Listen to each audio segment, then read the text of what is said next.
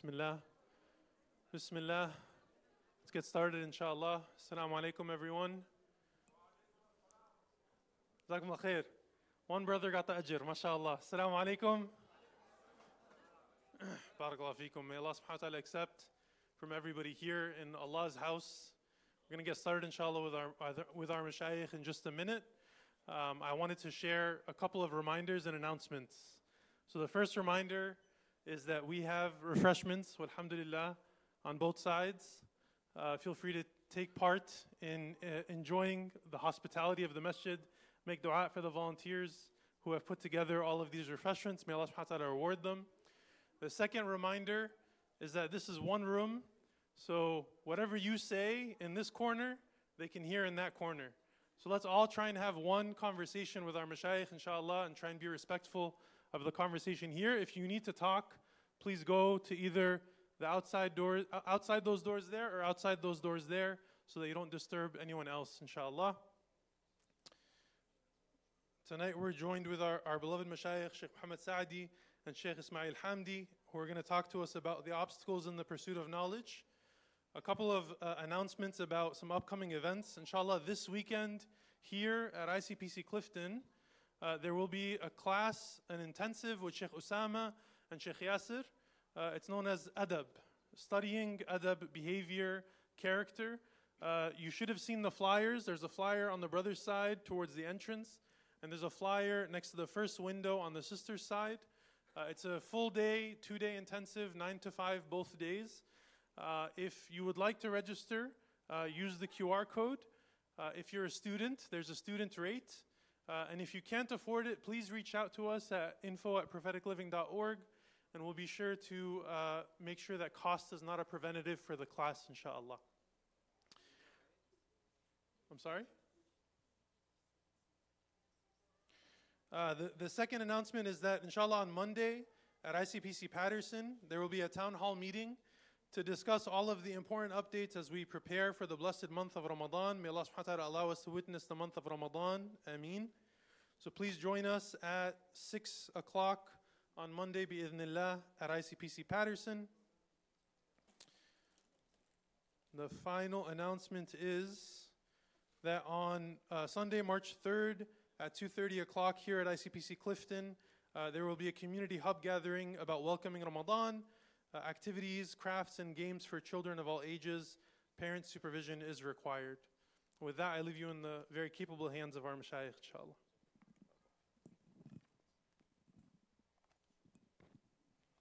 Jazakallah khair, Brother Mundar, for the beautiful updates. أعوذ بالله من الشيطان الرجيم بسم الله الرحمن الرحيم والصلاة والسلام على أشرف المرسلين سيدنا محمد. Can we have napkins?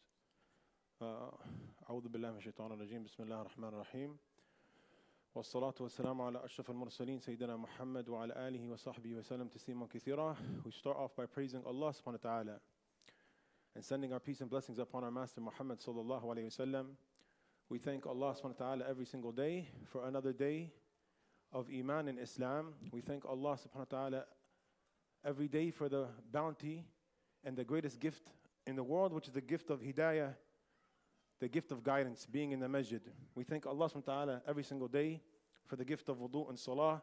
We thank Allah subhanahu wa ta'ala every single day for the gift of the masjid and pious companionship. We ask Allah subhanahu wa ta'ala to bless us with steadfastness and sincerity. We ask Allah subhanahu wa ta'ala to grant us acceptance in all our actions.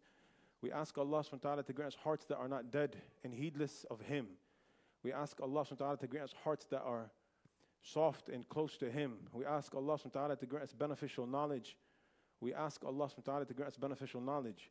We ask Allah subhanahu wa ta'ala to grant us a knowledge that brings us closer to Him and a knowledge that we act upon. We ask Allah subhanahu wa ta'ala to grant us a knowledge that will be a proof for us and not against us on the day of judgment. A beneficial knowledge is a knowledge that you act upon.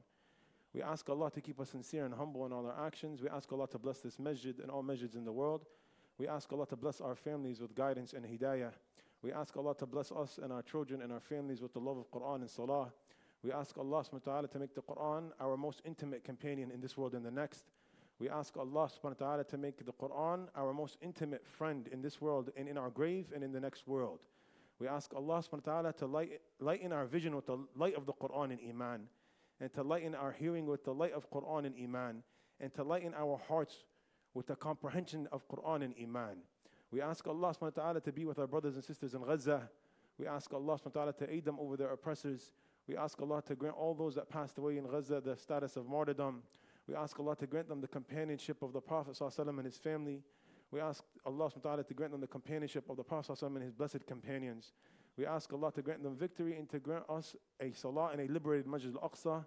We ask Allah to make us of the generation of those who sees the liberated Masjid al-Aqsa. We ask Allah that the next salah we pray in Masjid al-Aqsa will be in a liberated Masjid al-Aqsa. With that being said, we'd like to start off our event. And as Muslims, like we said, we are thankful to Allah for this bounty of guidance. And this guidance is something beautiful. It's what brings you to the masjid on a Friday night. Because right now, people are doing other things on a Friday night. But alhamdulillah, we're gathered in the masjid. And this masjid is the greatest place to gather. Because you'll find the best of people in the masjid. You'll find the best of people in the masjid. Categorize people, the best of people you find in the masjid. And I would have never thought in my life, ever, that I would be sitting and speaking in front of you guys. And the community that I was raised in, I was raised here in ICPC, not in ICPC Clifton, it wasn't something back then. But now, alhamdulillah, it's something now. I was raised in ICPC Patterson, and that was the masjid that I was really raised in. So I thank Allah subhanahu wa ta'ala for this blessing of getting to know my dear friend and my brother Sheikh Muhammad Saadi. His name is Muhammad Rahman, but he's referred to as Muhammad Saadi because the Bengalis know him for his nickname, which is Saadi. And for the Bengalis, every single person is Muhammad, so he has to be Muhammad Saadi.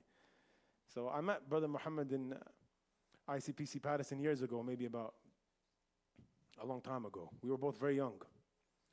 But I did not want to jump into anything yet. We wanted to go in order, and Sheikh Muhammad wanted to start off by speaking a little, so I would love to grant him the mic and let him start it off, inshallah.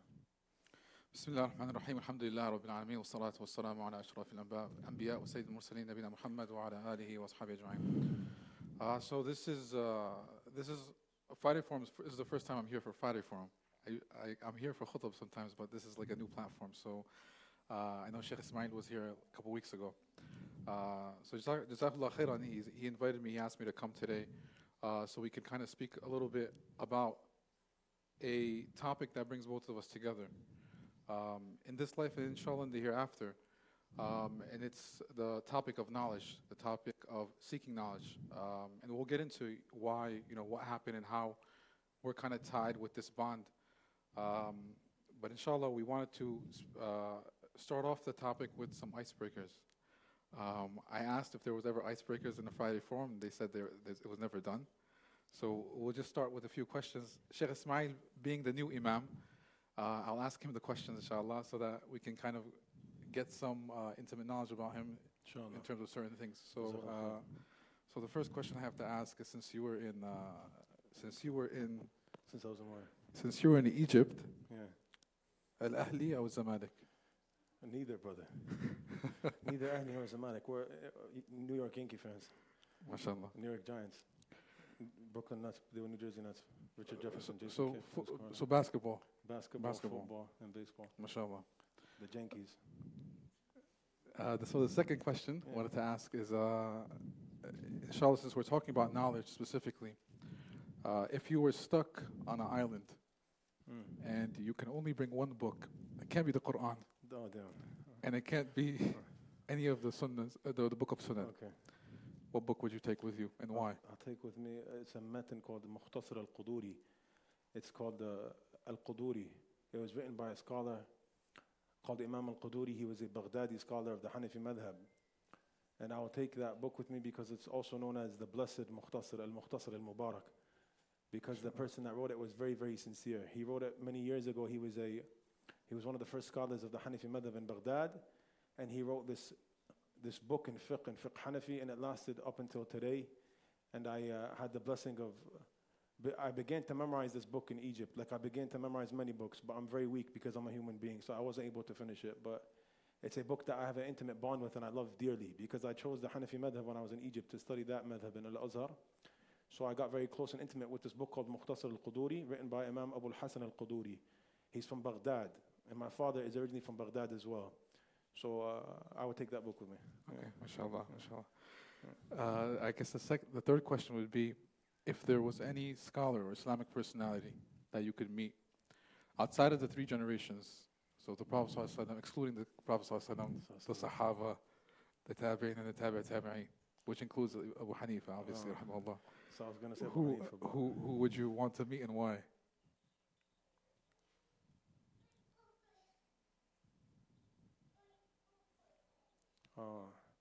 there's a lot of good people. So maybe Imam al-Bukhari. He's Because- still in the No, he's still in the early. no, he's not first three though. Yeah. Okay, خلاص, not him.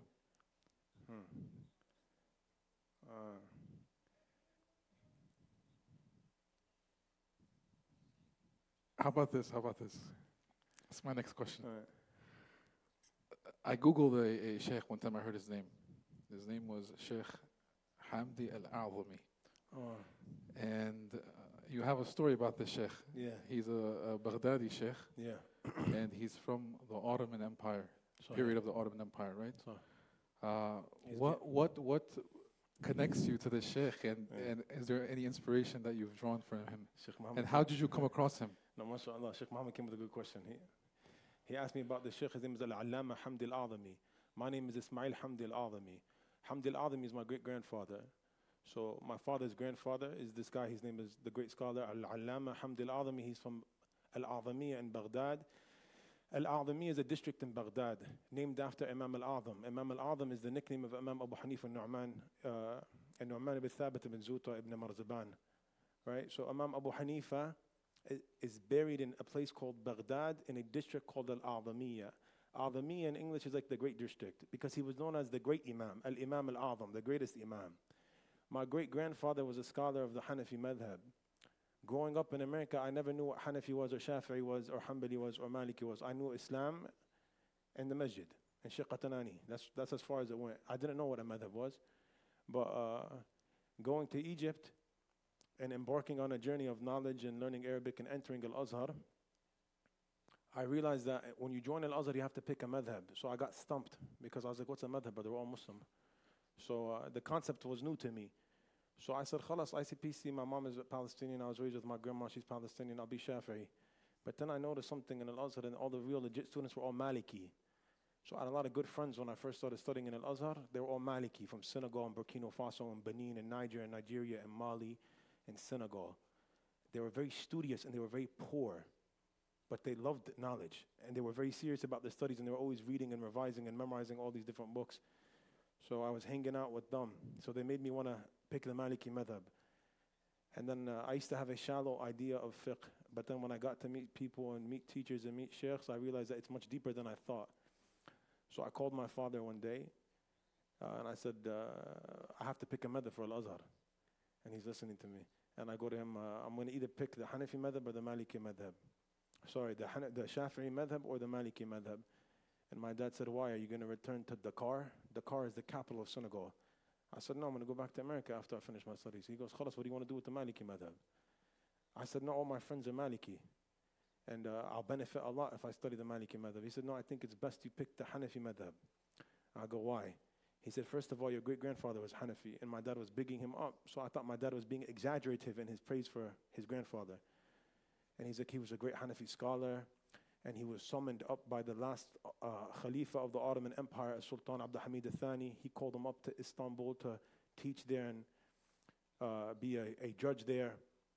And so I was hearing my dad out about that. And then he also said, you're going to go back to America, and if you look at the madhabs in America, it's predominantly Shafi'i and Hanafi.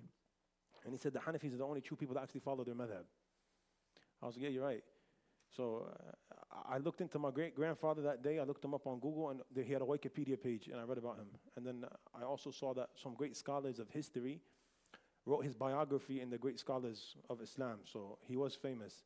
So I went and I picked the Hanafi madhab due to that, due to my great-grandfather. So my origin is Hanafi, because he was a great scholar in Baghdad that was summoned up by the last Caliph of the Ottoman Empire to teach in Istanbul, where he married his second wife, a Turkish wife. And he taught and he was a great judge in Istanbul for years until he went back to Baghdad, and he was buried in Baghdad in the district of Al-A'zamiya, and he gave up all his library, his books, for the sake of Allah. He gave his books up as a waqf. He gave up his books, his library, for the sake of Allah for free. So now he's buried in his library. So you go to the library of Al-Allama Hamdi Al-A'zami in the district of Al-A'zamiya in Baghdad, and his grave is there. and then you enter the library, and anybody could use the library. It's his personal books. So I picked the Hanafi madhab, and I never looked back, alhamdulillah. It was great. It was the greatest decision I ever made in my life. It's a beautiful madhab. Nice question. MashaAllah, barak feek. So inshallah, we'll get into the topic. Obviously we wanted to speak about the obstacles of seeking knowledge specifically, but we have two madhabs here, by the way. Sheikh Ismail, his idea is that you just speak From the heart. from the heart, mashallah. My madhab is that you over-prepare. So I'm the one who came up with all of the topics. Inshallah, hopefully there will be a flow to it.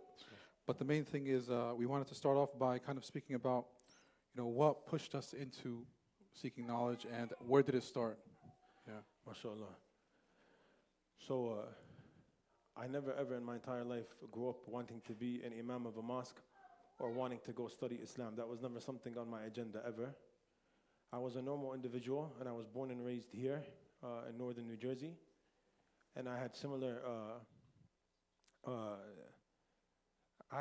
was into similar things as the youth growing up here, play basketball until 2 a.m. in the morning and have fun outside. So I was a normal individual. I went to public school. And certain events in my life brought me to an individual in the masjid in ICPC Patterson.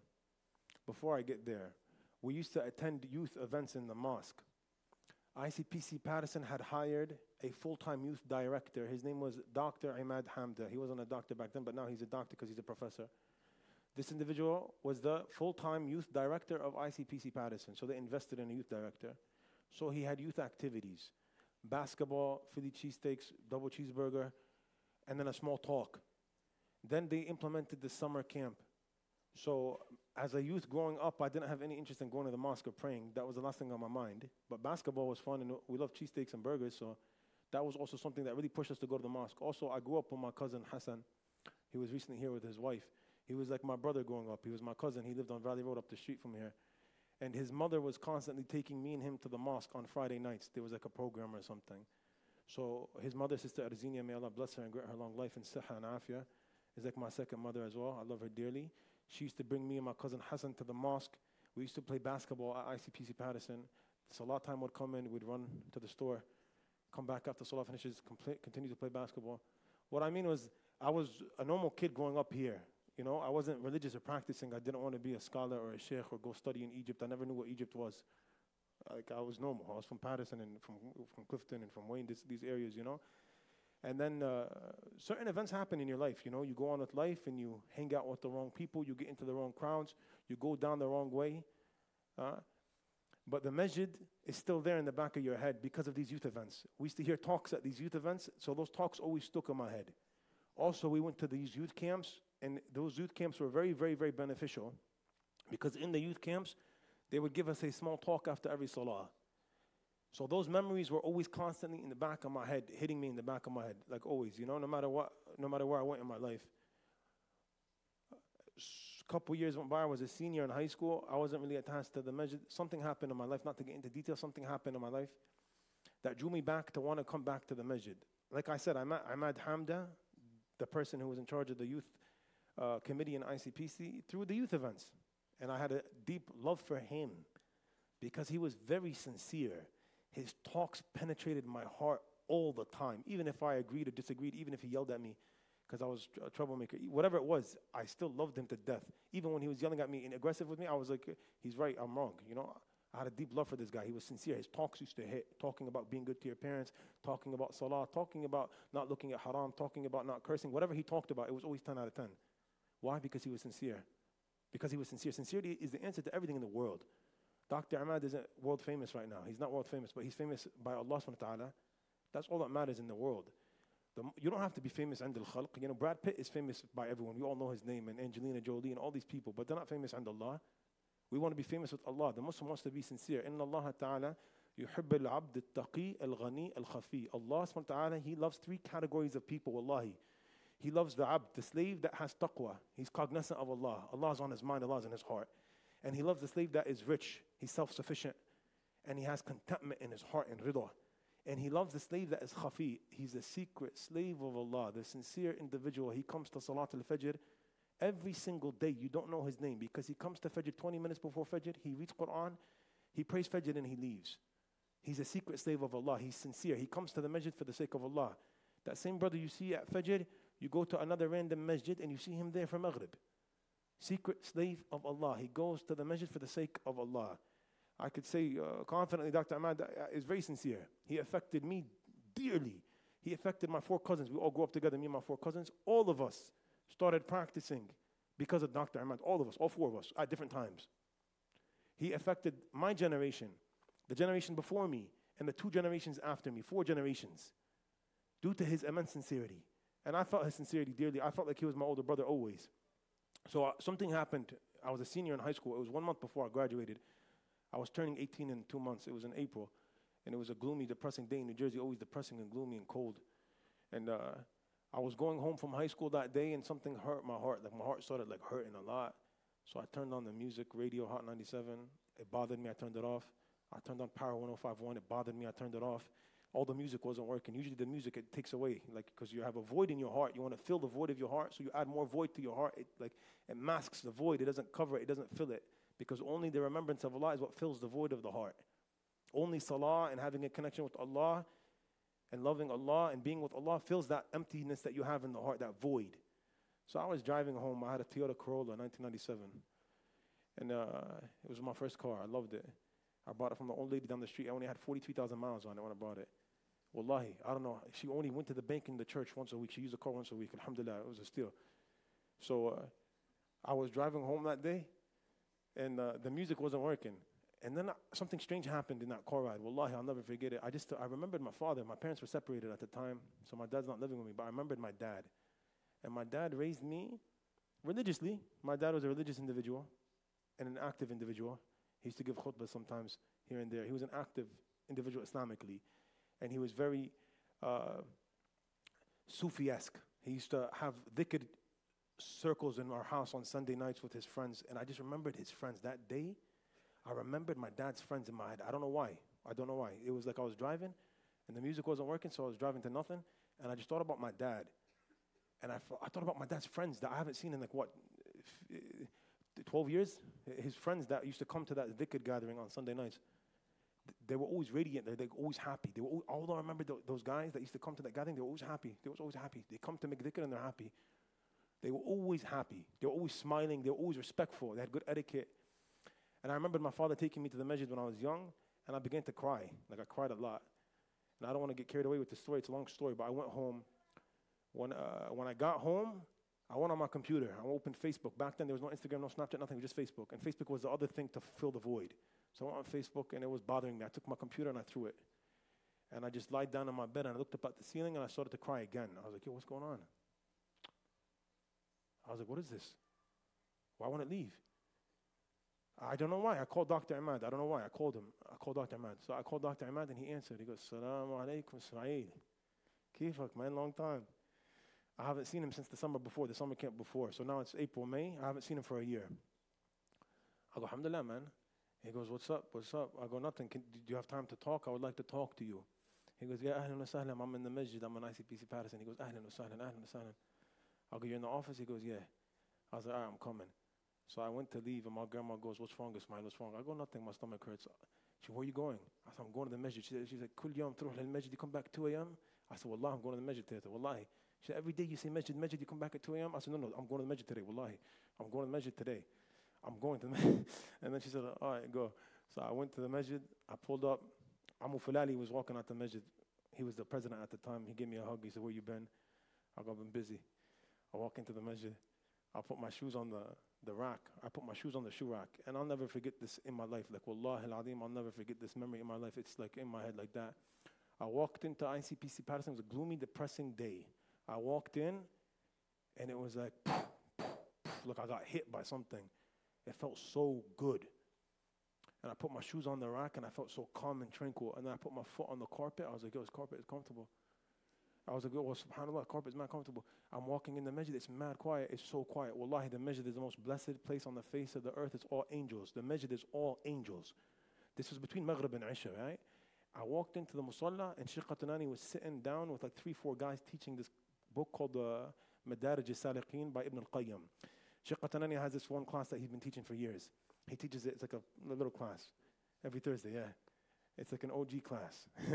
It's called Madarij al-Saliqeen. It's a book on etiquette, Islamic etiquette and tasawwuf. By Ibn al-Qayyim, it's a commentary on a book called Manazil al-Sa'irin by Imam al-Harawi. So Sheikh Qatanani was there with these 3-4 guys. And then I walked past him and I walked up the steps of the stage because there's a stage in ICPC Patterson and Dr. Ahmad's office was on the left. I knocked his door. And then I entered his office and he was chilling on his phone like that. I go, assalamu alaikum. He goes, yes, assalamu alaikum, Ismail, tafaddal. And then I went into his office and I spoke to him and I cried again. And he goes, you know what to do. We tell you every camp, this, that. Leave off your bad friends. Stop hanging out with the wrong people. Hang out with good people. Go to the masjid, this, that. I was like, yeah, I'm going to quit everything today. He goes, no, don't quit everything. Relax. Take it easy. Take things one step at a time. I go, no. I'm going to quit everything today. Everything I'm quitting today. I'm going to delete my Facebook when I get home. He goes, no, keep it. Just relax. Take things one step at a time. I go, no. I want to delete anyway. At the end of this talk I had with him, I felt amazing because I let everything off my chest and he was there like an older brother. At the end of this talk, the Iqamah of Isha went off. And he goes, Yalla, let's go pray Salat al-Isha. So I said, Isha what? I don't pray Salah. I never prayed a Salah in my life. And he goes, no. What are you talking about? You're in the masjid. The Iqamah went off. You have to pray Salat al-Isha. I said, Ahmad, Jazakallah khair for your time, brother. I really appreciate it, man. But I don't want to be someone that prays. I don't want to be a sheikh. I told him I just want good to happen to me in my life. All this stuff is happening. It's so bad. I'm so depressed. You know, karma. I'm an American kid. You know, you do good happens. You do bad happens. I was like, I just want good to happen. He goes, yeah, that's fine. I understand. That's fine. Cool. But you have to pray Isha. This is the Iqamah. You're in the masjid. I go, Ahmad, what do you not understand, bro? I don't pray. And he goes, no, you pray today. I said to him, no, forgive me, but I'm not going to pray. And I told him I'm going to go to Jahannam anyway. Then he punched me really hard. And he hit me hard. And I was like, relax. I was like, I'm sorry. Well, I didn't mean no disrespect. I'm very sorry. He goes, you have to pray. You're in the masjid. You have to pray. I was all right, okay. I was like, okay, khalas, I'll pray. So we're walking down the steps of the stage, and I told him, Ahmad, I don't know how to make wudu. I was trying to get out. And he goes, khalas, I'll come teach you how to make wudu. So he took me to the bathroom, and he told me how to make wudu. And then after I made wudu, I go, Ahmad, I don't know the Fatiha, I don't know this thing over here. I don't know it. And then he goes, oh, the tashahhud. I go, yeah. He goes, no problem. Just follow the imam. Follow Sheikh Qatanani. I go, yeah, but what am I going to say? He goes, just say subhanallah. I go, all right. So I prayed Salat al-Isha that day. It was amazing. I felt great. I felt very good. First salah I prayed with wudu. The first salah that counted, it was amazing. It felt very good. And then it's a long story, but we want to talk about knowledge and stuff. But yeah. And then I went home and I didn't intend to pray 5 times a day. It was never my intention ever to pray 5 times a day because praying 5 times a day in my head is a big inconvenience. You know, I'm going to pray 5 times a day. It's so long. And then I'm going to pray and be judgmental because the people that pray, they're all judgmental. I don't like people of the masjid. So I was really against the idea of praying 5 times a day. I really didn't want it to enter my life because it was going to ruin everything. But it did the opposite, alhamdulillah. So from that, how did you, from not praying, from not knowing like Fatiha and things like this, how did you go from this extreme, to now going into seeking into knowledge? This is a good question. Right? This is a good question. No, because we want to get into the topic. Spawn. We want to start talking about. So I never intended to pray 5 times a day, but that salah tasted really good. That Isha tasted good. So I said to myself, you know what? Because I'm gonna go home, delete my Facebook, delete my music. I'm gonna get so I stopped everything in one day, cold turkey. Everything I quit. So I went home that day, and the next day I went to school, and my friends from school, I kind of ignored them because they were not the greatest companions. Then I went to Isha that night again. So I went to Isha, and I would pray Isha every day in the masjid. I pray Isha in the masjid, but I'm not praying 5 times a day yet. But I'm praying Isha in the masjid. I went to the Isha in the masjid because I had nothing else to do because I wasn't hanging out anymore. So we went to the masjid. That's the only other place to go. If you want to leave the house, you know. So when I was praying Isha in the masjid every day, something crazy happened. Naturally, I met people that were just like me, young like me, and they're in the masjid, and they're cool too. So I was like, yo, the masjid had cool people too. So after Salat al-Isha, we'd hang out in the lobby of ICPC Patterson. Memories I'll never forget ever. Wallahi, memories. Some of the guys I used to hang out with, they're famous now, and they're imams in Texas and Dallas, and they're in charge of Islamic relief in this state. Wallahi, famous. We all started at ICPC Patterson Isha. Wallahi, the masjid is strange. Wallahi, ICPC is like the source of all good. There's so many people that are famous now. It's not important to be famous, but like they're famous now. But they're from ICPC. I used to know them from Fajr and Isha every day at that time. So I was hanging out there, talking to the guys, and I made 2 I met a bunch of friends, but my grandparents, I lived with my grandparents, they went to Miami to visit my uncle in the winter, so I had the house to myself. So I told these 3 guys to come over my house. I was like, yo, let's come to my house. So they came to my house. I'm going to fast forward. They came to my house and they said, you have to pray Fajr. Like they were leaving my house at 3 a.m. We hung out until 3 a.m. Fajr is at 5 a.m. They said, Ismail, make sure you pray Fajr. This one guy, he's like, yo, Ismail, make sure you pray Fajr. I said, Fajr what, bro? I don't pray like that, man, relax. He goes, no. You have to pray Salat al-Fajr. You have to pray Fajr. Fajr is in 2 hours, man. Salat al-Amud al-Din or Salat al-Amad al-Din and al-Ahd alladhi baynana wa baynahum as-Salah. He told me all these ahadith I never heard before about the importance of Salah. You know, the differentiating factor between us and them is the prayer, and Salah is the pillar of the religion, and Salah is this and Salah is that. I go to him, Jazakallah khair, and I close the door.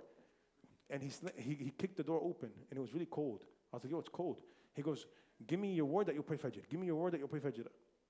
I was going back and forth with him. The other guy, his name was Abdurrahman Ramadan. He looked at me, he's like, Ismail, khalas, just tell me you pray Fajr, bro. We want to go home too. So I said, khalas. I was like, I'll pray Fajr. I gave him my word. So I stayed up that day in my room. Like I was like falling asleep, waking up, falling asleep, waking up. Really inconvenienced by this Fajr thing. And I prayed Fajr that day. And alhamdulillah, since that day, I never ever missed a salah in my life. And that's been like about more than 15 years now. Maybe about 15 years now. No. About 13 years now. Yeah, I missed salahs from the timing, but I would make them up. So I don't have any salah in my conscience that I owe since that day, since that Fajr. That Fajr sparked everything. Getting to his question, what happened when I started praying 5 times a day? Because now I'm praying 5 times a day. I prayed that Fajr, I don't know what happened. I prayed Dhuhr that day, Asr that day. I never missed a salah again. This brother, I ended up not talking to him for years. This brother that forced me to pray Fajr, just this last summer, I called him up. I haven't talked to him in years. And I go, I'm going to keep his name unknown so he gets all the reward. I was like, I wanted to thank you because you're the reason why I pray Salah. And I was an imam in Florida. And he goes, no, bro, this is he's being humble. I go, no, I wanted to thank you, wallahi, because it was that day at Fajr. It was that day in the cold when you came to my house. So I fell in love with Salah. And naturally, Salah made me leave off all these other small harams that I didn't intend to leave off. They just left. Like, إِنَّ الصَّلَاةَ تَنْهَى عَنِ الْفَحْشَاءِ وَالْمُنْكَرِ وَلَذِكْرُ اللَّهِ أَكْبَرُ وَاللَّهُ يَعْلَمُ مَا تَصْنَعُونَ. Allah, He says in the Quran in Surah Ankabut that indeed the prayer, it protects from indecency and wrongdoing. It protects from haram. It's a shield from haram. Yeah? And the remembrance of Allah is all greater. And Allah knows everything that you do. And I felt this ayah magnified in my life times 100 million. Because everything I did went out the window because of Salah. And then now that I pray Salah and I go to the masjid and I love Salah, I felt empty and bankrupt. I felt like I really wanted to learn Arabic and Quran because I want to read Quran and understand Quran. Because now I love Salah and it tastes so good. And I love the masjid and I don't love music anymore and I love halal and I love all this stuff. And I love the Quran so much, but I don't know how to read Arabic and I don't know Arabic. So I'm dying to learn Arabic. I was dying to learn Arabic. I just graduated high school. I went to Rutgers, Newark for 1 year. And I was really interested in learning Arabic. And then Muhammad, that summer, that Ramadan, we were in Taraweeh together. Speaking about pious companionship, I've been great friends with Muhammad, all because of the masjid. And he had a similar story as well. He had a very similar upbringing as well. And I got to know him in the masjid from the youth events. And then he also changed like around the same time as me. And then we're in the masjid together all the time, and Taraweeh, and Qiyam al-Layl, and I'tikaf. And I think I told him about, you could just say this part of the story. Did I tell you that I want to go study? And he said, me too. And we said, let's go. How did that happen? Yeah. So Sheikh Osama had come back from, Yes. Sheikh Osama and Yeah. Sheikh Yasser, they both came back from Egypt. And they had just graduated that year. So they came back, and our plan was to go to Medina, So, right? We were set that we wanted to go to Medina University because that was the university that everybody wanted to go at that time. I think even till now, a Yeah. lot of people still want to go there. And it was because a lot of the speakers, at least at that time, were graduates from that school. It was a free ride, complete, everything was free. You got a monthly stipend of a certain amount from the Saudi government, and you got a free plane ticket every year to go and to come back. So it was like it was the best scenario. It was the dream destination. It's like Disney World. Yeah. So then that year, I was dying to go there. yeah, and we had submitted our papers, and then we went to Umrah. You went to Umrah. You interviewed. So I went to Umrah. I interviewed. I went to Umrah that year, that summer, with ICPC. They had an Umrah group. I'm just gonna say the story. 3 seconds. 3 seconds. Just how Allah is amazing and how the masjid is the best place in the world and how you only find good people in the masjid. This was the second Umrah group that ICPC had. The first Umrah group was the year before. I wasn't practicing back then. Allah guided me. So now I was in the masjid every day. This brother walked up to me about a month before the second Umrah took off. And he goes, yo, Ismail, are you going to the Umrah? I go, I would love to go to Umrah. I don't have money like that. $3,000. Where am I going to get $3,000 from? He, Wallah al-Adim, on the spot, he took his checkbook out and he wrote me a check for the Umrah. He goes, go to Umrah and make dua for me. May Allah bless him. May Allah bless him. Amen. You know, like one sincere act you do could take you to Jannah. You know, one sincere act you do in your life could take you to Jannah. Just be sincere in everything you do. So he gave me that Umrah ticket, and then I went to Umrah. So I had applied to the University of Medina, and you have to do an interview for them. So when I was in Umrah, I told Dr. Ahmad, he was in Umrah too. ICPC told him to go with the Umrah group. So he was there, he was an employee for ICPC. So I went with Dr. Ahmad to the University of Medina, and I got interviewed there. The guy asked me a couple of questions, like baby questions. I didn't know any of them. So yeah, maybe that's why I didn't get excited. Yeah, so then after that, that was our main goal, to go to Medina. Yeah. But then Sheikh Osama had come back that Sorry. year, and he was giving talks. ICPC had him for the Ramadan events, and we started to speak to him about the idea of going. You met another brother, Who? Ahmed Billu. Oh, yeah. Yeah, so Oh, that was that brother. This brother, he was actually a graduate from Medina University, and he gave us the idea that if you want to go to Medina, don't wait to get accepted. Don't put your life on hold for it, because a lot of people. This is another thing that we can speak about, is that a lot of people, when they seek knowledge or when they go into the idea of seeking knowledge, they think that they have to put their life on hold, that everything has to stop. They have to stop college, they have to stop work.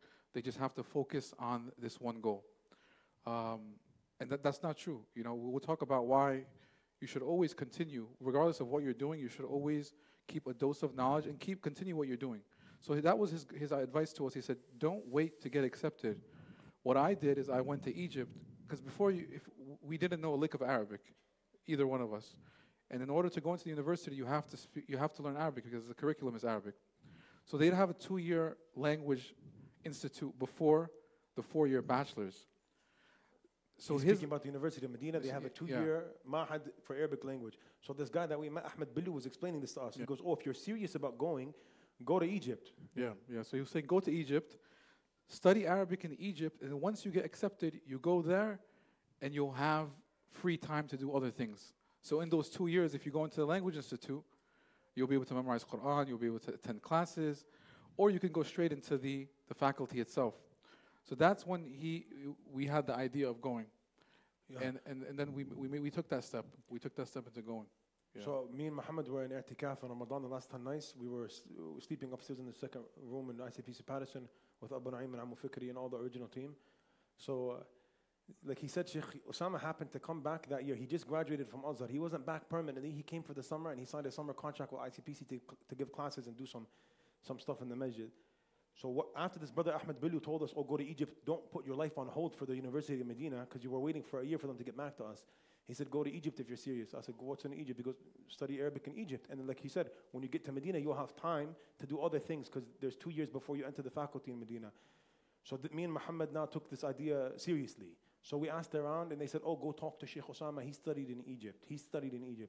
So I went to speak to Sheikh Osama with Sheikh Muhammad. We went to him, and he was sitting on the back of the wall with a book open, because he's a big scholar. He's always reading. MashaAllah, may Allah bless him and increase him. He's very knowledgeable. Wallah, he's very underrated. May Allah bless him and increase him and protect him and his family. And we asked him about going to Egypt to study Arabic. Like, what do you think? And he goes, nah, it's great. Like, why not? And he put us in touch with Sheikh Yasir Fahmi, who put us in touch with the center in Egypt. Yeah. So then I wanted to touch about specifically about the difficulties once we got to Egypt, right? A lot of the times when you think about seeking knowledge, or a lot of people, They fantasize it. they fantasize it, right? Especially now, there's a culture of becoming a speaker, or becoming like a influencer, or a social media personality, right? Yeah. Especially now.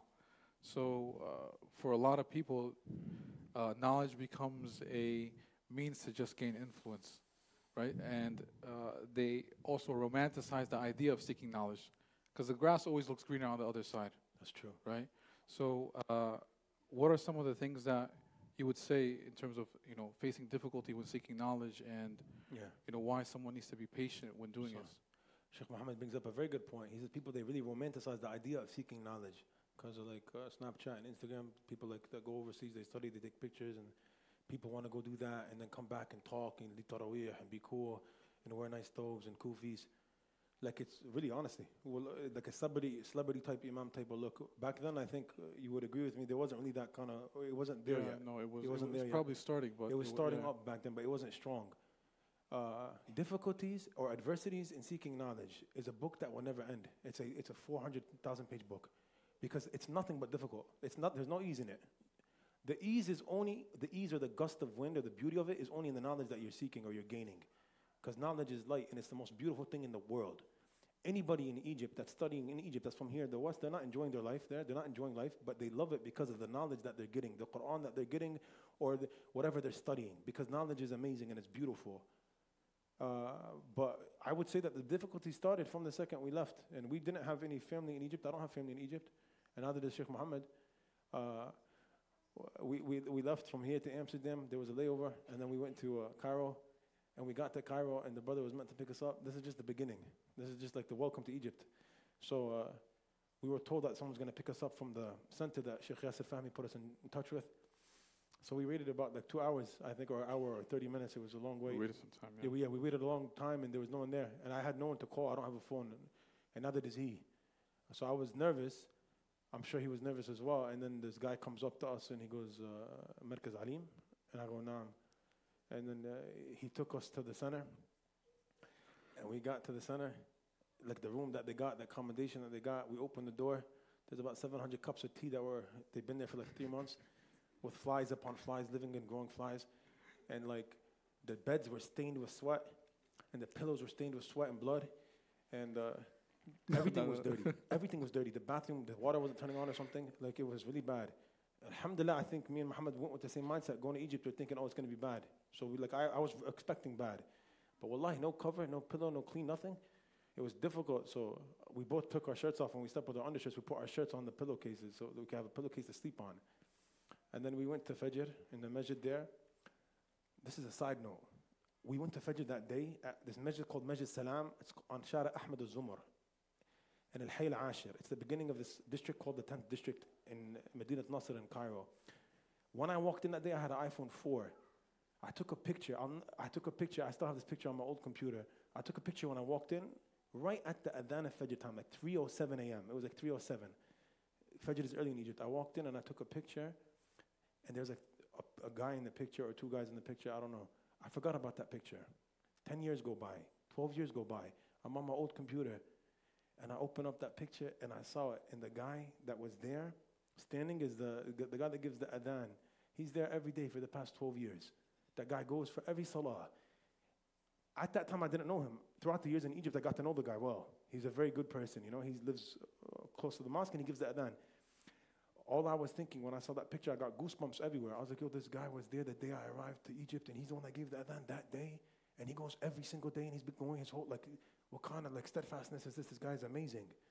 My heart really, like, I love this guy so much, and I remembered him that day. Yeah, so we went to the masjid, we prayed Fajr. Yeah. Yeah, so I was just going to bounce off of that, the idea of steadfastness in seeking knowledge and difficulty. So there's so many stories we could share, right? Like, not just us getting there, but even the day after, and the 4 hours that we have to wait to get our visa, and it's just, there are difficulties. And it brings you back to the hadith of the Prophet ﷺ, where he says, من سلك طريقا يلتمس فيه علما سهل الله له طريقا إلى الجنة. Whoever embarks on a road seeking knowledge, Allah subhanahu wa ta'ala makes the road to Jannah easy for him. You hear that hadith and you realize that ilm is such a big thing, right? Knowledge is so big. If you embark on a path to seek knowledge, Allah subhanahu wa ta'ala makes the path to Jannah easy. And you think that, wow, this is a great reward. This is something that everyone wants. But when you embark the journey, you realize why Allah subhanahu wa ta'ala makes it easy. SubhanAllah. Because the road to knowledge, whether it's here or it's overseas, is one that's filled with difficulty. It's filled with challenges. It's filled with obstacles. It's filled with moments of lethargy where you're falling off, coming back. So all these difficulties and obstacles that come in the path of knowledge makes you, in one way or another, deserving of Allah's mercy in some sense. so that Allah subhanahu wa ta'ala makes Jannah easy for you. And I just want to bring this back down to our level. When we speak about seeking knowledge doesn't have to mean that you have to become a sheikh, or you have to become a scholar, or you have to go overseas and dedicate 10 years or 6 years or whatever it may be to learn ilm. The Prophet ﷺ in Hadith in Ibn Majah, he says, طَلَبُ الْعِلْمِ فَرِيضَةٌ عَلَى كُلِّ مُسْلِمٍ. That seeking knowledge is obligatory on every Muslim. That's the knowledge that you need for your daily life. So everyone has a certain level of knowledge that is obligatory on them. So the scholar, the one who embarks on seeking knowledge, his obligation is to become a master at whatever field he's studying. Sah, Sheikh? Yeah, yeah. And then the regular person, if he's a businessman, it's obligatory for him to know all of the rulings of business. Sure.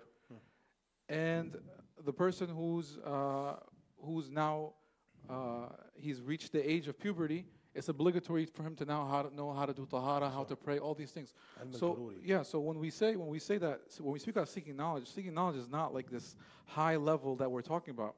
We're talking about on an individual level. Every single one of us should be seeking knowledge, and should be learning, and should be growing, and should be taking that knowledge which we have to know. Every single one of us. So you're buying and selling stocks, you have to understand, you have to know the knowledge behind, are the transactions that I'm involved with, are they permissible? You're buying, selling crypto, is it permissible? You're involved in different transactions. Every single thing that you're involved in has, Allah subhanahu wa ta'ala has a requirement from you at that very moment. And so you're obligated to know.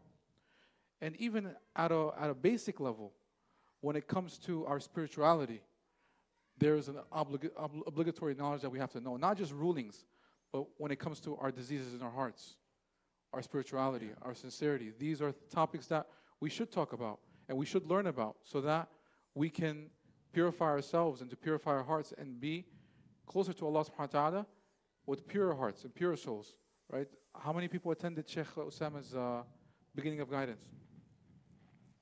Only the sisters. So if you attended that, you know there's a section in that book speaking about the ailments of the heart, the diseases of the heart, that every single one of us, إِلَّا مَنْ رَحِمَ رَبِّي, except for those who Allah subhanahu wa ta'ala saved, every single one of us is afflicted with to a certain degree. So that knowledge is also obligatory. How do we rid ourselves of those diseases? So when we speak about seeking of knowledge, it's not like this high abstract or high level of knowledge that we're talking about. We're talking about just even on a basic level. What are we doing individually to seek knowledge? What are we doing individually to learn about our religion? Right? Go on. So those 2 points, it's gonna come with difficulty, but you have to make up your mind that this is knowledge that is incumbent on me. It's obligatory. It's mandatory for me in order to save myself, in order for me to come to Allah subhanahu wa ta'ala with a clean slate, with all my liabilities put forward. All my liabilities put forward. And I like giving this example a lot, is that if one of us were to buy a gift for our mothers, right, which gift would be more beloved to her? If we just ran into a random store and bought like the most expensive thing and just brought it home, or would it be that specific gift that my mother needs at this moment? Like it's been on her mind, she's been scrolling on her phone and she's been looking at it for a while, and she really wants this and she really needs it. Which gift would be more meaningful to her? The first or the second? The second, because it has meaning. It's what she wants. It's what she needs. وَلِلَّهِ الْمَثَلُ الْأَعْلَى. Allah subhanahu wa ta'ala is above all these examples, but just to bring this close, when it comes to pleasing Allah subhanahu wa ta'ala, knowledge allows us to prioritize and to understand what is it that Allah subhanahu wa ta'ala wants from me at this given moment. Right? At this given moment, at this given time, what does Allah subhanahu wa ta'ala want from me? And that's why it's so important. It allows us to prioritize and say, this is important, this is not. And one of the best examples of this is that there's a hadith of the Prophet ﷺ where he says, just everyone can participate, inshallah. What are some of the highest levels of ibadah, or the highest acts of ibadah? Just from the top of your head. Prayer, fasting, Hajj, Doing good for others. Huh? Being good to parents. Making other people smile. You notice the sisters, they're picking deeds that are like that affect the human being, and the brothers are just like abstract, like just like concrete acts, like black and white. But so you have all of these deeds, right? Which one do you choose? This hadith of the Prophet ﷺ, it shows us the importance of knowledge. Where the Prophet ﷺ, he says, "An amshi ma'a akhin li fi hajatihi ahabbu ilayya min an a'takifa fi masjidi hadha shahra." The Prophet ﷺ says that for me to walk in the procurement of my brother's need, my brother has a need. He needs help with something. He has a difficulty. He needs to go to the Social Security office. He needs to go register his kids in the school. He doesn't have anyone to go with him. The Prophet ﷺ saying, for me to go and procure the need of my brother is more beloved to me than to make i'tikaf in my masjid for 1 month. Allahu Akbar. And like, which masjid is this? This is Masjid Nabawi, the second holiest masjid.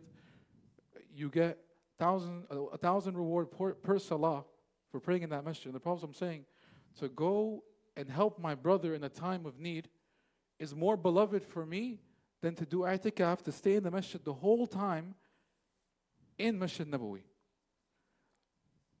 But if someone were to not know this hadith, or the Prophet were not to give us this rubric, you'd never be able to prioritize. You'd never be able to know what's higher on the priority list, what's more beloved to Allah subhanahu wa ta'ala. And so knowledge that it gives us that rubric, it gives us that measuring stick. Absolutely, that's a very good point. And so it's important for every single person. It's Yeah. not just for the student of knowledge or the scholar or... No, absolutely. It's a Yeah. very good point he makes. Prioritizing and understanding what's more important is only gifted to you through having knowledge. Because if you don't have knowledge, you won't know what's more important. And Islam is very realistic. Islam comes to realism. It's not that someone needs help, but I want to stay in the masjid and do i'tikaf. So I leave him in his help that he needs, and I don't help him. It doesn't make sense. And the Prophet ﷺ comes to clarify this. And if you didn't know the hadith, how would you know that? You'd say, no, i'tikaf in the masjid, the Prophet is better. Same thing for the individual that doesn't work and he just stays in the masjid the whole day. And his mom has no money to pay the bills. This brother is not doing something good. He's doing a disservice. It will be more noble for this person. It will be more rewarding for this person to go and get a job and pray salah in his job. You know, you could pray salah in your job, it counts. You get get reward for salah, it counts. Going to the masjid is great. But working and paying your mother's bills so she has a roof over her head and contributing to paying bills is more important than praying in the masjid. Because people have a misunderstanding, and this is all from lack of knowledge. Lack of knowledge. If someone knows properly, he knows that the Prophet ﷺ, he told us in the hadith that there was 2 brothers. One of them was on the mountain worshiping Allah all day and all night, and the other one was busy working and providing for the family. The Prophet ﷺ said that the one that's working is much better than the one in the mountain, just worshiping Allah all day. He leaves his family in need. Just an announcement for the sisters that have young children to please, downstairs there's a nice TV set up for the kids, and they could follow along from downstairs, so they could allow all the other people here to be able to concentrate better. Jazakallah khair. Yeah, so you spoke about, specifically knowledge and seeking knowledge and prioritizing different acts and things like this. I wanted to say something from something he was mentioning earlier. He was saying there's a base level of knowledge that everyone has to have as a Muslim. It's called ilm al-dururi. It's something that's mandatory and incumbent upon every Muslim to know. I'll give an example. Like you say, what does that mean? Many times someone doesn't know a specific ruling about salah or wudu, and he goes, oh, but I didn't know that. We say to you, that's not an excuse. You having ignorance in this thing, not knowing how to make wudu properly, or not knowing how to pray properly, you having ignorance in this regard is not something that you're going to be excused for. You should know. Anybody that reaches a certain age, there's certain things he has to know. He has to know how to pray, and knowing how to pray means you have to know how to make wudu. Knowing how to make wudu means you have to know how to clean yourself after you use the bathroom properly in order for your salah to count, because there's conditions of the prayer. Being in a state of ritual purity and physical purity is one of the 6 conditions of your prayer to count. So that's not an excuse not to know. No, if you have reached the age of taklif, which is the age of puberty in Islam, then you have to know certain things. And I wanted to say something about this as well, and that's that I continued to study in Egypt. So I went back after the first year, and I continued there for many years. So I continued my pursuit of knowledge in Egypt, overseas, which is one way. But there's another way that you could pursue knowledge, and my friend Sheikh Muhammad is the best example of the second way. Yani there's no excuse, especially in today's world, post-corona, there's no excuse. You don't have to go to Egypt or Liberia or anywhere to study. You don't have to go anywhere to study. You can study at home. You can make use of the internet that you're paying $65 a month from. You can make use of it. You make good use of it. You know, you could use all these things. They're blessings. Wallahi, they're blessings. Technology is a blessing. It could be the greatest blessing and it could be the greatest curse. You could use these things for good things, and there's tons of courses and all these important subjects that you need to know, you know? You could do everything that we did in Egypt, you could do now over here. Like everything. 100%, yeah. And even the masjid, Yeah. you know, one of the biggest blessings Yeah. I remember when we left to Egypt, that was one thing, is that when we left, I remember like the first couple months before that, I was like, okay, I want to seek knowledge. And I remember with Abdullah here, we started to drive around to different places. So we went to Brooklyn, we went to different places to find a teacher. SubhanAllah. I wanted to say, okay, I'm gonna get serious about seeking knowledge. I want to find a teacher who's going to sit down and teach me. And so I remember we went to Brooklyn, we went to different places, and everywhere we were going, it was just like a dead end. Dead end. There weren't a lot of mashayikh at the time, especially those who spoke English. And so, like, you know, it was kind of important for us to go at that time. Yeah. But now, fast forward 10, 12 years later. Speak about al-Maghrib and all these things, like you don't get knowledge into this. There's different types of knowledge, there's different levels of knowledge. We were talking about that, you know, and so the audience, it depends on the audience, right? Depends, the platform and the audience may differ. But specifically, I want to say now that we're here, 10 years, 12 years later, like, we didn't have this opportunity that we have now with Sheikh Osama, for example. Like Sheikh Osama, you mentioned, is a great blessing.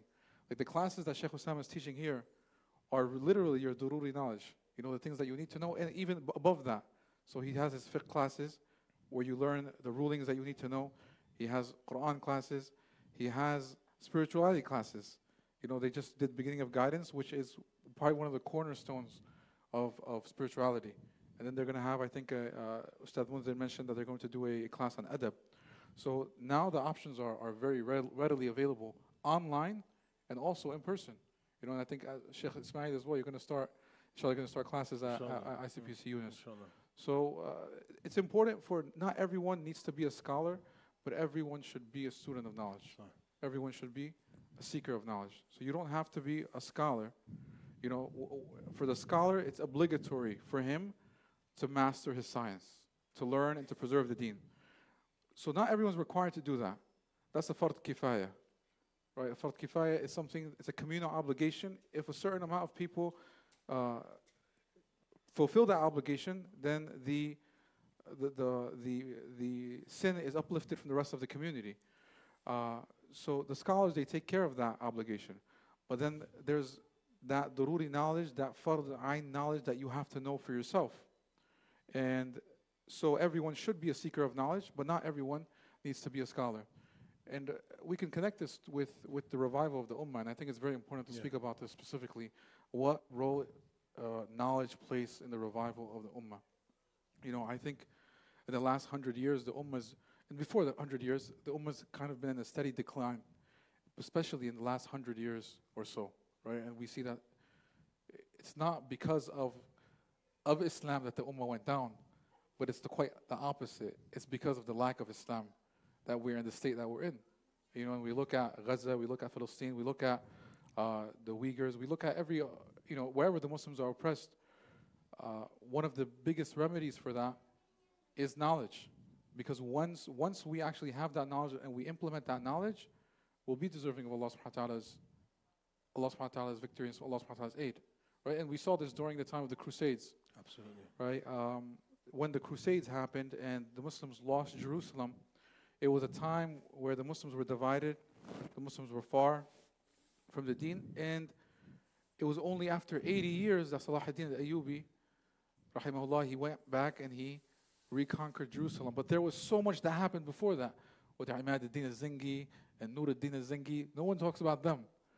But these men, they established schools, right? The Nizamiya schools that produced the likes of Imam Ghazali and other great scholars who put life back into the ummah, So there was a revival in the ummah due to the knowledge that was being spread at that time. Right. And the likes of Salah ad-Din and his generation were a product of that knowledge that was being spread, such as Ahmad ad-Din Zinki and Nur ad-Din Zinki. They say that Bayt al-Maqdis was opened with the qalam of Ibn Zinki. They say that Bayt al-Maqdis, Jerusalem, that was opened by Salah ad-Din al-Ayyubi and his army, right? They're the ones who opened victory, kind of? Conquered. Or opened? yeah. Freed? Fath, yeah. They're the ones that- Reconquered, yeah. they're the Liberated. They're the ones that liberated Jerusalem from the Crusaders. Salah ad-Din al-Ayyubi and his army, and they say that Quds was opened by Qalam ibn Zinki, by the pen of Ibn Zinki, because he was the teacher of Salah ad-Din. And he's the one that made him and all the people of his generation have this revival of Islamic sciences and love. And they produced many scholars due to their schools, such as Imam al-Ghazali. At that time, there was a revival of Islamic sciences. The product of the revival of the Islamic sciences and people gaining knowledge was their understanding that the Quds is an important. It's important for the Muslims. It's important for the Muslim Ummah. It's an important.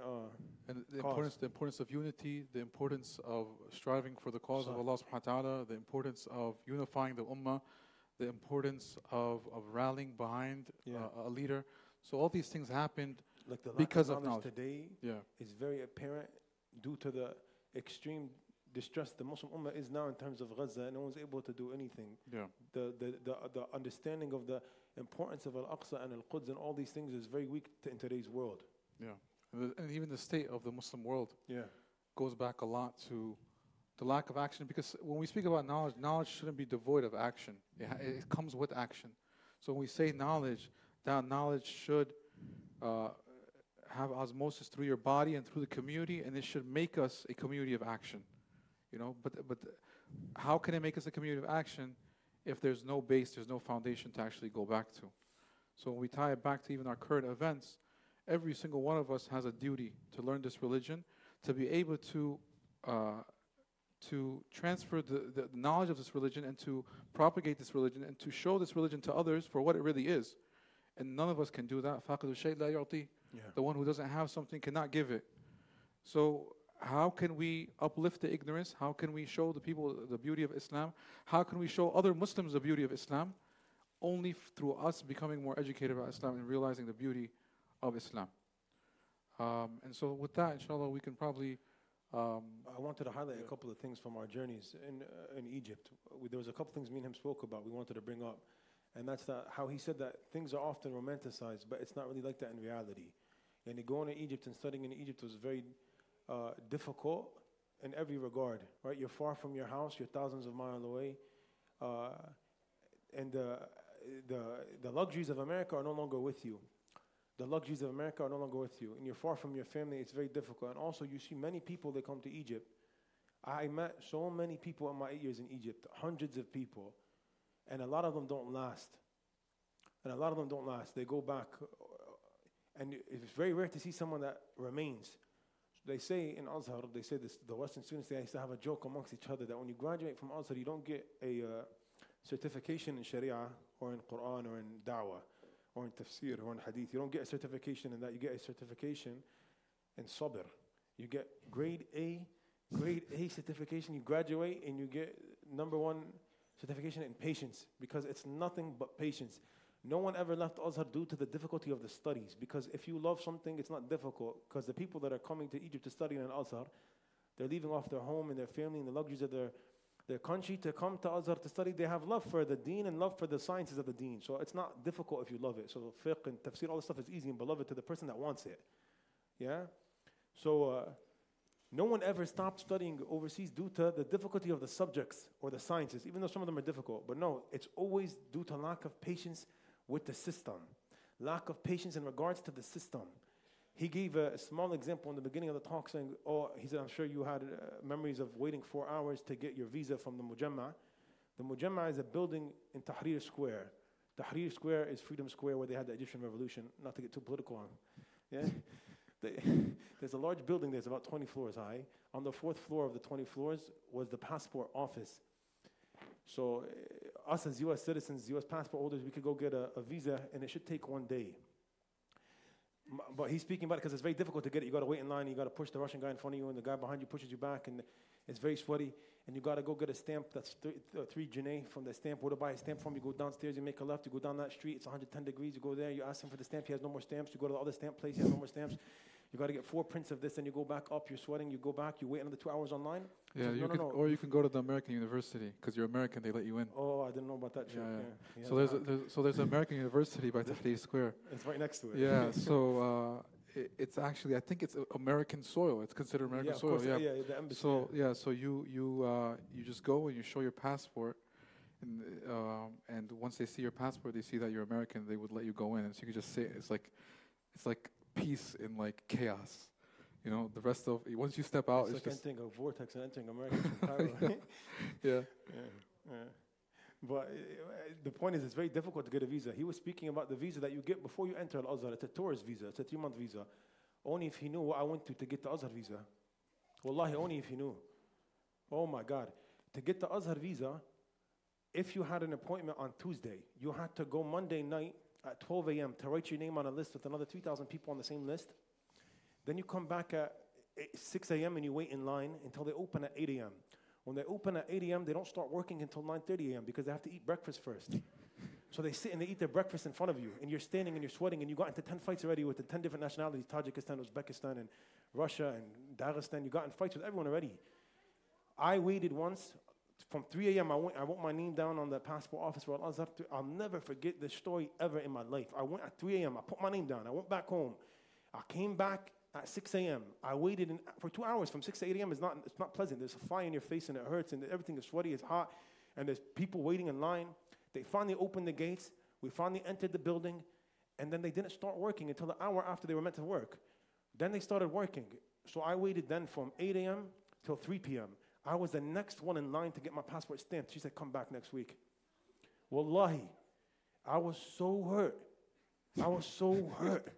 And I was like, yo, I'm done with Azhar, I'm done with Egypt, I'm going home. I want to go home. Hold on, this is a good point, because we're going to start taking the questions now. I want to say one thing. I met a brother, he was from Gaza. And he's like, don't be hurt. He was like an older type brother. He was there. I got to know him just 10 hours ago, like in front of me with the line. He's like, I'll take you home in my car. And the whole way home, I was fuming. I was burning. My veins were pumping out. I was so angry. I was like, Wallah, I'm leaving. And he was just saying nice words to me the whole time. He was like, you came here for ilm. This is hard. May Allah accept it. This is difficult. Understand that this is difficult. Understand that this is difficult. He's just being nice and soothing. And he was from Gaza. So I was like, he dropped me off. And so I didn't have to take a bus. He dropped me off. And that brother, he remained in my head forever. Like this memory remained in my head forever. Because I went back the next week and I got it done. But wallahi, when you go overseas to study, you get a certification in patience. You learn patience. You learn what it is to be oppressed. There's no oppression in America. Like you go to the DMV here, you wait 2 hours and you think there's oppression. There's no oppression here. If you go in Egypt and you get paperwork done in Egypt, or you get like a license, I had a motorcycle, I got my license for the motorcycle, that took me like 3 months because I didn't know you have to pay a bribe. I didn't know that. He kept saying, come next week. So we're going into the Q&A section right now. So we'll go segment, inshallah. There's already a couple questions that are coming in, and inshallah you guys can keep sending it in. But there was a question that someone asked on the point that we mentioned how knowledge can affect the situation of the Ummah, specifically Gaza and the Uyghurs. And this goes hand in hand with what you're saying. Yeah. And just follow through with me in terms of what I'm saying. I'm not saying that I haven't figured out or anyone hasn't figured out in terms of how we can move forward, but definitely knowledge and revival of the Ummah is part of it. And why do I say this? There's a hadith of the Prophet ﷺ that speaks about the seeker of knowledge. And in the hadith, the Prophet ﷺ says that the angels, it's in the same hadith that we mentioned, they lower their wings for the seeker of knowledge out of humility and out of rahmah. Yeah. And then the Prophet also mentions, even the fish in the sea is seeking forgiveness for mu'allim al-nas khayra, for the one who teaches the people goodness. The fish in the sea is making dua for the person who is teaching people goodness or teaching people ilm. And you ask why? Why the fish? Why is the fish, or why are the animals making dua for the talib ilm, for the one who seeks knowledge? And the scholars, they say that's because when a person learns knowledge, he learns how he should behave with every single living creation, from the human being down to the animal. And so the fish is making dua for you because, or the animals are making dua for you because they know that once you have knowledge, you will treat them correctly. You'll have mercy on them. You won't oppress them. You won't torture them if you eat them if you use them for food. You'll apply all of the rights that they have, or all the things that you need to do in order to show mercy to that creation. No, I'm just going to finish, inshallah. I just want to connect it, inshallah. I thought you were done asking something about this, sorry. And that's also in the hadith of the Prophet ﷺ, that he says, إِنَّ اللَّهَ كَتَبَ الْإِحْسَانَ عَلَى كُلِّ شَيْءٍ. Allah has prescribed excellence. Allah has prescribed perfection in every single thing. Every single thing you do, Allah wants you to do it to the best of your ability, with excellence. You're not going to be perfect, but Allah wants you to exert the most you can in that. And then the Prophet ﷺ gives you examples of what that means. فَإِذَا ذَبَحْتُمْ فَأَحْسِنِ الذِّبْحَ. That if you slaughter an animal for food, then make sure that you perfect that slaughtering. Meaning what? You make sure that animal doesn't see the blade. You make sure that blade is sharp. You make sure that animal's relaxed. He's not seeing other animals being killed. You do all these things. So that's ihsan in doing the dhabh. And then the Prophet says, وَإِذَا قَتَلْتُمْ فَأَحْسِنُوا الْقِتْلَ. And if you kill, obviously in the situation where you have to, then make sure you do it in the most perfect way. Whether that's a state when they're executing, or it's in the battlefield, or whatever it may be. Make sure you do it in the best way and with the least amount of pain and hardship for that person. To the point where you're showing even mercy to the transgressor and the oppressor sometimes. Right? So why is this related to knowledge and the situation of the ummah? Sheikh Ismail is talking about us going to Egypt and waiting 4 hours to get a visa, taking a full day to get things done. Can you imagine that if every single person in the Muslim world took this hadith, إِنَّ اللَّهَ كَتَبَ الْإِحْسَانَ عَلَى كُلِّ شَيْءٍ, Allah prescribes excellence in everything. And they did that with excellence. So when the person who came to the visa office was excellent in the way they provided their service. And the one who was studying science was excellent in studying science. The one who was studying engineering was excellent in studying engineering. The contractor who's working on the road is showing excellence when he's building the road. He's not cheating. He's not doing anything out of the book. Everyone's doing everything with perfection. Because of what? Because of the deen. Because of their knowledge of what the Prophet ﷺ told us and what Allah prescribed on us. That knowledge, when it transpires into action, everyone has ihsan. Where would the state of our countries back home be? Will they be dependent on other nations? Will they be in a state of disarray? Will they be ruled by tyrannical regimes? Will they be ruled by oppressive people? Will they be ruled by people who have no worry about the ummah? Or will it be countries that are competent? The citizens of those countries are competent. The agencies in those countries are competent. The rulers of those countries are competent. And so what happens? The Muslims are in a state of strength. The Muslim nations are in a state of strength. The Muslims are not the ones who are being trampled on and walked all over in a state of complete khudlan, complete humiliation. Because of what? Because we're dependent. Or the Muslim countries, we should say the Muslim majority countries, are dependent. Why? Because we haven't perfected those things. How many Nobel Peace Prizes do the Muslim countries have? How many awards for inventions and scientific inventions do the Muslim countries have? You know, we can come back and blame it on colonialism and all these other things and the world powers. But what are we doing on an individual level to change that situation?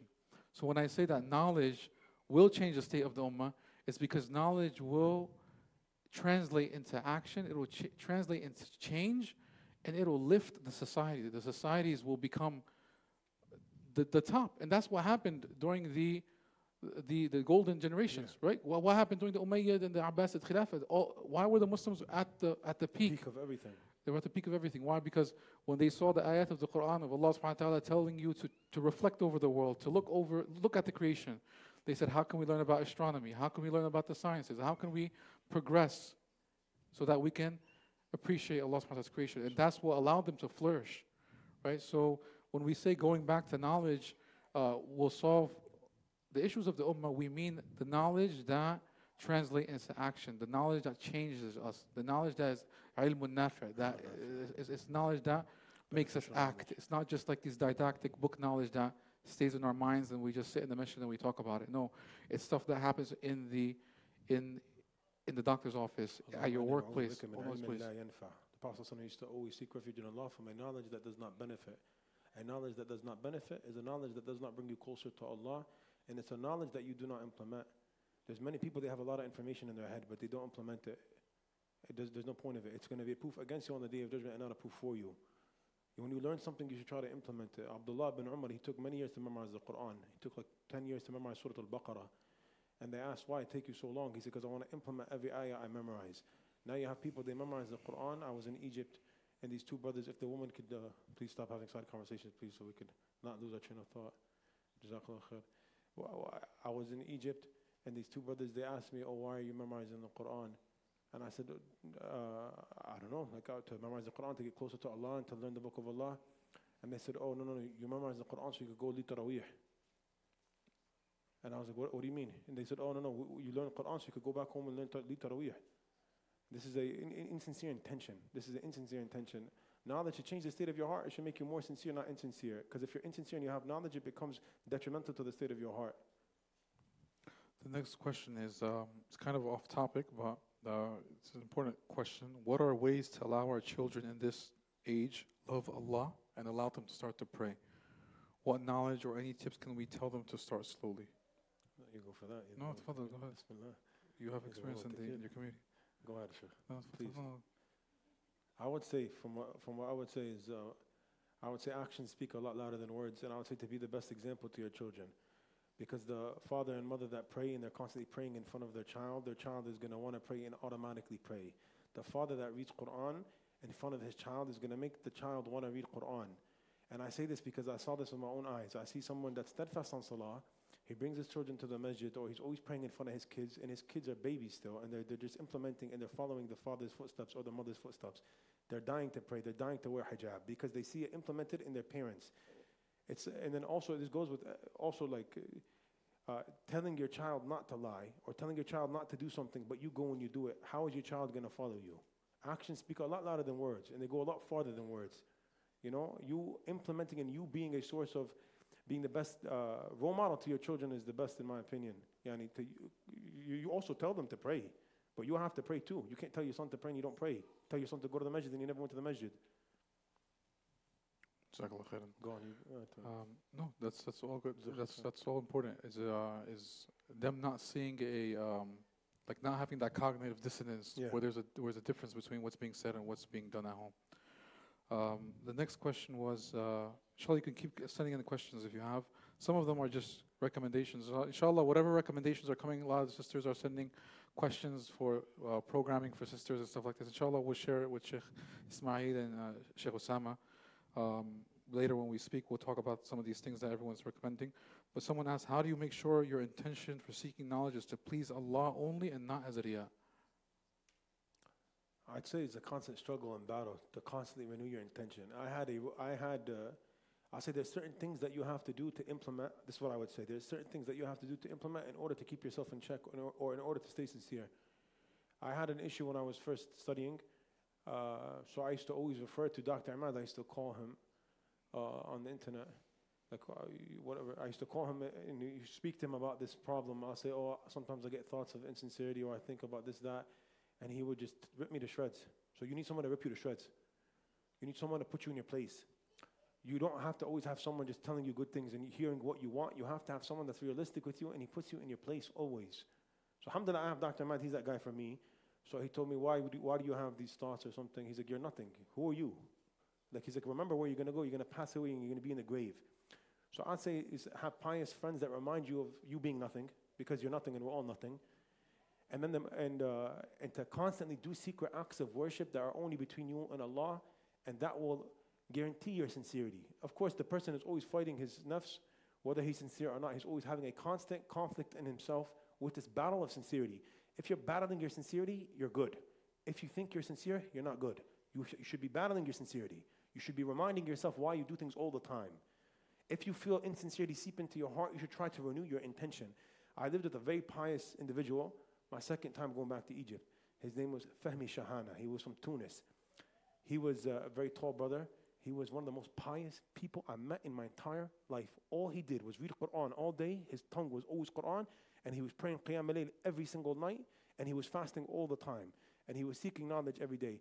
And I was new to this, but he was like a pious kid growing up. Every day I would leave the house in the morning to go to my Quran teacher. I would leave about 6 a.m. after Fajr. He would say, Shaykh Ismail, Jaddid niyataka. He would always say, Jaddid al-Niyya. He would constantly ask me to renew my intention as I walked out. So one day I got a little frustrated because we're American and we're spoiled and we have no etiquette. So I asked him, I asked him, why do you keep saying Jaddid niyatak? What does that mean? And he goes, what's your intention? Renew your intention every day that you're seeking knowledge for the sake of Allah and to remove the ignorance from your own self. And in this way, Allah opens up on you. If you have a sincere intention and a sincere niyyah, Allah subhanahu wa ta'ala, He'll open up on you. If you're insincere, Allah, He'll close doors. The more sincere you are, and I speak from experience and I see this with my own eyes, the more sincere you are, the more Allah subhanahu wa ta'ala opens up on you and He opens doors. He grants you something called the fatah, an opening. So Allahumma aftah alayna fatuh al-arafin. We ask Allah to open upon us the opening of those who have deep understanding. So he used to always tell me this word. Every day I'm walking out, he goes, Jaddid niyatak, renew your intention. I said, why? He said, so you remind yourself why you're going to learn the Quran or why you're going to study Arabic. So you find your skill heavy on the Day of Judgment and you won't find it empty. Yeah, you renew your intention. I'm studying for the sake of Allah. I'm studying to remove ignorance from myself. I'm not studying to show off. I'm not studying to put up a picture on Snapchat. I'm not studying so I can make money in the future doing some con artist scams. No. I'm studying for Allah's sake. I want Allah's pleasure. And the more you do that, and the more you're sincere in your intention, the more Allah opens up on you in everything. Not only in knowledge, in everything. He opens doors for you that He doesn't open for other people. When I was studying in Egypt, I have many stories, but I just get flashbacks all the time of certain instances I had in my life in Egypt that no one saw, because I never posted anything. No one saw this. It was between me and Allah. Like going to Quran class every single day after Salat al-Fajr for 3 years straight. I used to speak to my teacher. He was on the 7th floor of an apartment building. And I used to meet him at his masjid at Fajr. His masjid was 3 masjids past my local masjid. So I'd have to wake up before the adhan and walk in the cold and in the dark and in the scary dark in Egypt, and dogs going crazy at this time. Dogs going crazy, chasing me. Like dogs always chasing me. And this happened for 3 years. And I would be scared for my life every single day. Can the sister with the kid please go downstairs, please? And this would happen every single day for 3 years. And I always now that I'm here in America and doors keep opening up, I just think back about that walk I used to make from my house to the masjid, his masjid and to his house. Because wallahi, every single day for those 3 years, I was scared for my life because of the dogs yelling and screaming. Every single day. And I was thinking to myself, does no one see me? No, Allah, He sees everything. Allah, He sees everything. And you're sincere, you'll find the fruit for your sincerity in this world and in the next. And inshallah, you don't find the fruit of your sincerity in this world, so you find it all in the next. And your scale is heavy, and you're happy with that sincerity that you brought. Just remind yourself of the reward of doing something for the sake of Allah. Remind yourself that you're going to pass away one day and you're going to be in the dirt. And nothing is going to help you except for the good, sincere intention you had. Nothing's going to help you that day when you're in the dirt. You know, if you did something for other than the sake of Allah, it's not going to help you. Because the first 3 people that Allah subhanahu wa ta'ala, He ignites the fire of Jahannam with. The first 3 people that Allah subhanahu wa ta'ala ignites the fire of Jahannam with. The first is the alim, the scholar that studied.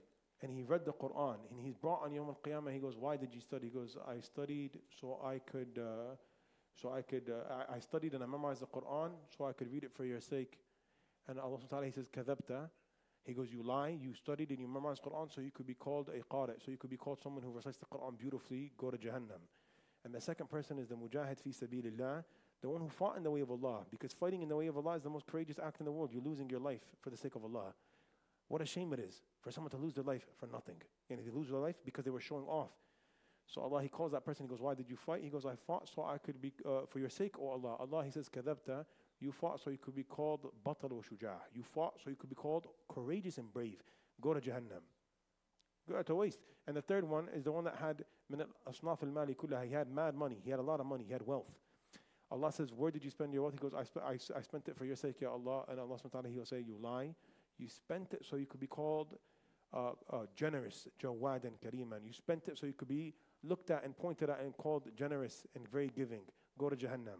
And your number one most important thing in the world is your intention. Your intention not only for seeking knowledge, your intention for coming to the masjid, your intention for praying salah, Your intention for anything you do should be sincere. When you pray salah, you don't have to take a picture and put it on Instagram and say, Alhamdulillah, I'm praying salah. You don't have to do that. Your salah counts without that. It's not a condition of the conditions of prayer to take a picture and put it on Snapchat and say, Alhamdulillah, I'm praying salah. This is a disease of the heart. For you to tell everyone everything you're doing, it removes the connection you have between you and Allah. When you have a true connection between you and Allah, you don't want a connection with people. You don't want people to know. It's the opposite. You want to hide everything. And when you hide everything, Allah, He lifts you in status and He raises you. The one that doesn't want to be seen, he gets seen anyway. Ghasban anhu, he gets seen. It's not your intention to be seen. Your intention is to be sincere. You want to do everything to receive the pleasure of Allah. And when you do that, you find the greatest sweetness in the world because you have a connection with Allah. You have a connection with Allah. When you do something for the sake of people, you never get satisfied because people are never satisfied and you're always let down because you're trying to please someone and that person is never going to be pleased with you.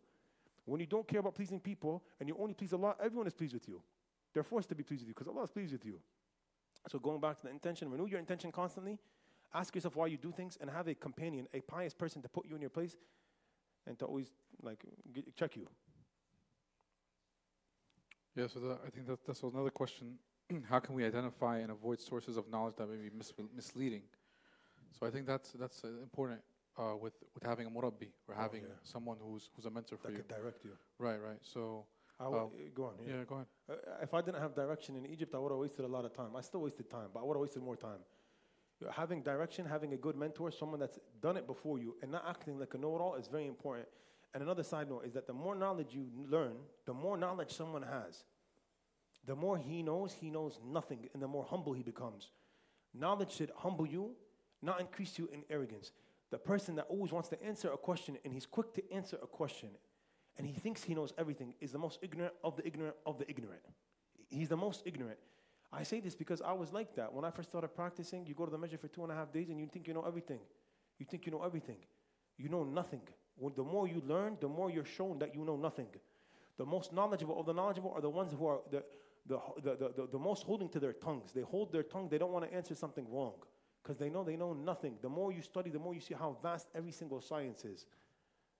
You know, we mentioned in the khutbah today, Imam Malik, the Imam of Dar al-Hijrah, he was asked a number of questions by this guy that came to visit him from Morocco. Dar al-Hijrah is Medina, Saudi Arabia. Morocco is 7-8 countries to the left of Saudi Arabia. It's a far land. He came and he heard about this great scholar, Imam Malik, so he asked him these questions. So he answered all the questions he was able to answer, and then there was 12 questions he did not answer. He was not able to answer these 12. So the Moroccan guy says to him, so what am I supposed to go tell my people? Like, what do you mean you don't know? I came here from Morocco. He goes, go back to Morocco and tell your people Imam Malik doesn't know. Knowing your place is very important. There's many brothers I met in Egypt, many brothers I know in Egypt. They didn't benefit nothing because first of all, they didn't have a mentor and they thought they knew everything already. Because if you know everything already, you have nothing to learn. Two people, they never benefit in knowledge. The person who's shy and the person who's arrogant. And the arrogant person knows everything in the world already. He doesn't have to learn. And the shy person is shy, so he's not going to ask. Was that good? Jazakallah khairan. There's a question here. How can I be sincere with my intentions when I feel like I'm too deep in depressed state where I don't care about anything? Dang. You got to get a good friend to uplift you. You got to get a good friend that's bashful and cheerful to uplift you all the time. And you have to stop being so negative. You're a Muslim. Be happy. Have hope. Islam is beautiful. Islam is amazing. Be happy that you're a Muslim. No matter what happens in the world, you have Islam, and Islam is the greatest gift in the world. It's light and it's guidance and it's beautiful and it's amazing. You know, be around good company that are uplifting and that remind you of Allah and Salah and good acts of worship, because you won't be depressed if you have good acts of worship in your life. You'll be depressed if you're always to yourself and just wasting time on Netflix and just doing nothing. This is depressing. But being active with Allah, being active with the Quran, having something Islamic in your life removes all these feelings and you feel good. I would just say, honestly, from personal experience, I'd say have good friends. There's these brothers that come to the masjid, I'm the imam at now, Masjid Yunus in Prospect Park, and they're here today. May Allah bless them and keep them steadfast. Wallahi, I look up to them and I'm so happy every time I see them. Because they motivate each other for good. They come to the mosque and they come to Isha and they come to Fajr and they're smiling. All the time they're happy because they're with each other. This is happiness, having a pious friend. Me and Muhammad have been friends for like 15 years now. Ever since we met each other in the masjid. I met him in the masjid.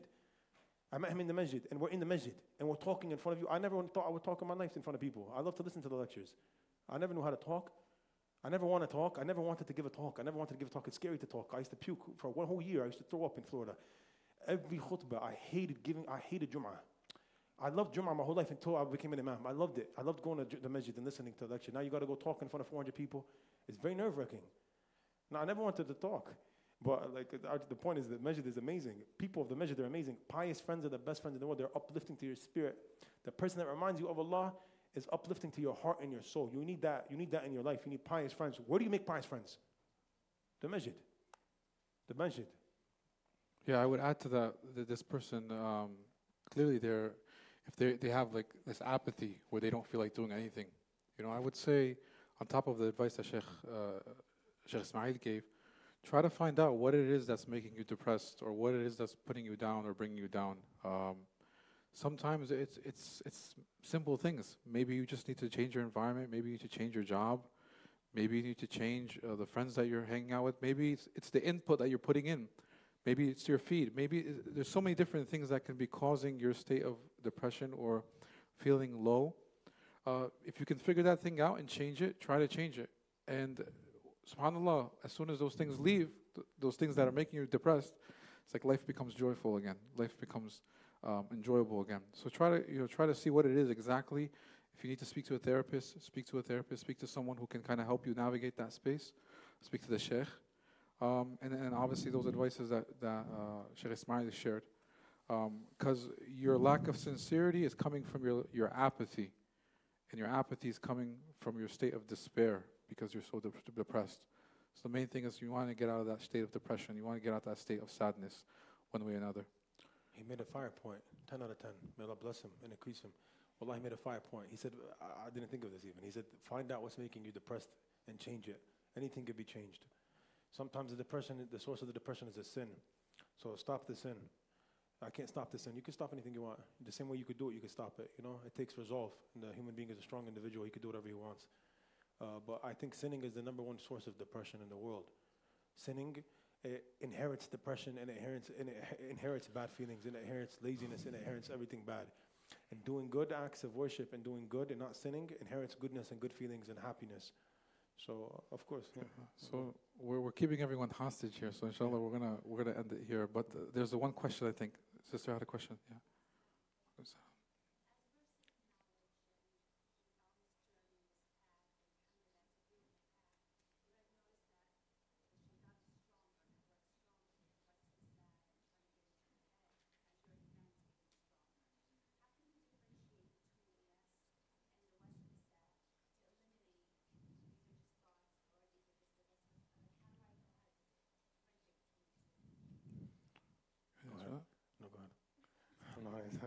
Go ahead. So generally speaking, the waswasa is always going to. You have to look at the state that you're in after those thoughts. If it's bringing you down, it's bringing you to a negative state, then you have to understand that that's coming from shaitan.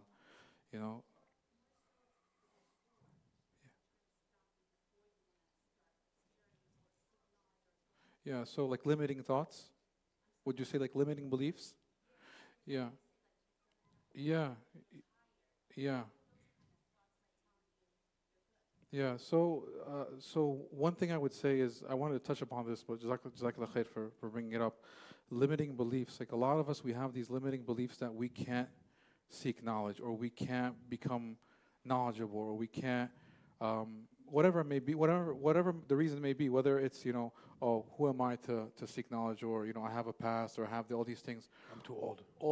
I'm too old, yeah. All of these things are limiting beliefs, and those are things that you always want to shun away. But at the same time, you want to be realistic. You want to be realistic and see, like, what is it that I need to know, and what can I do to achieve that goal. In terms of the thoughts like, oh, I've done enough, or it's enough. I don't really need to go more. I think the sky is always the limit. Any of the times you get those thoughts, you should always say that that's coming from your nafs. Either the nafs is trying to make you lethargic and trying to become comfortable, because the nafs always wants to be comfortable. The nafs is always going to want to push you towards things that make you comfortable, in terms of, like, it doesn't like. Huh? What is it? Yeah. So the nafs is like the tifl. There's a line of poetry that the nafs is like the child. If you continue to give it milk, it will continue wanting to drink that milk. But then when you wean it off the breast milk, it's able to wean itself off. So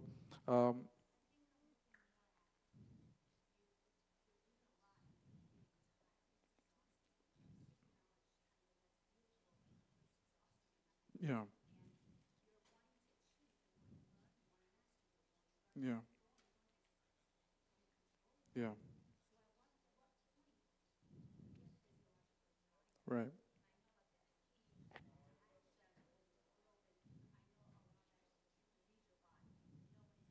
yeah. So is it more so seeking knowledge, or is it more so like ibadat in general? Yeah,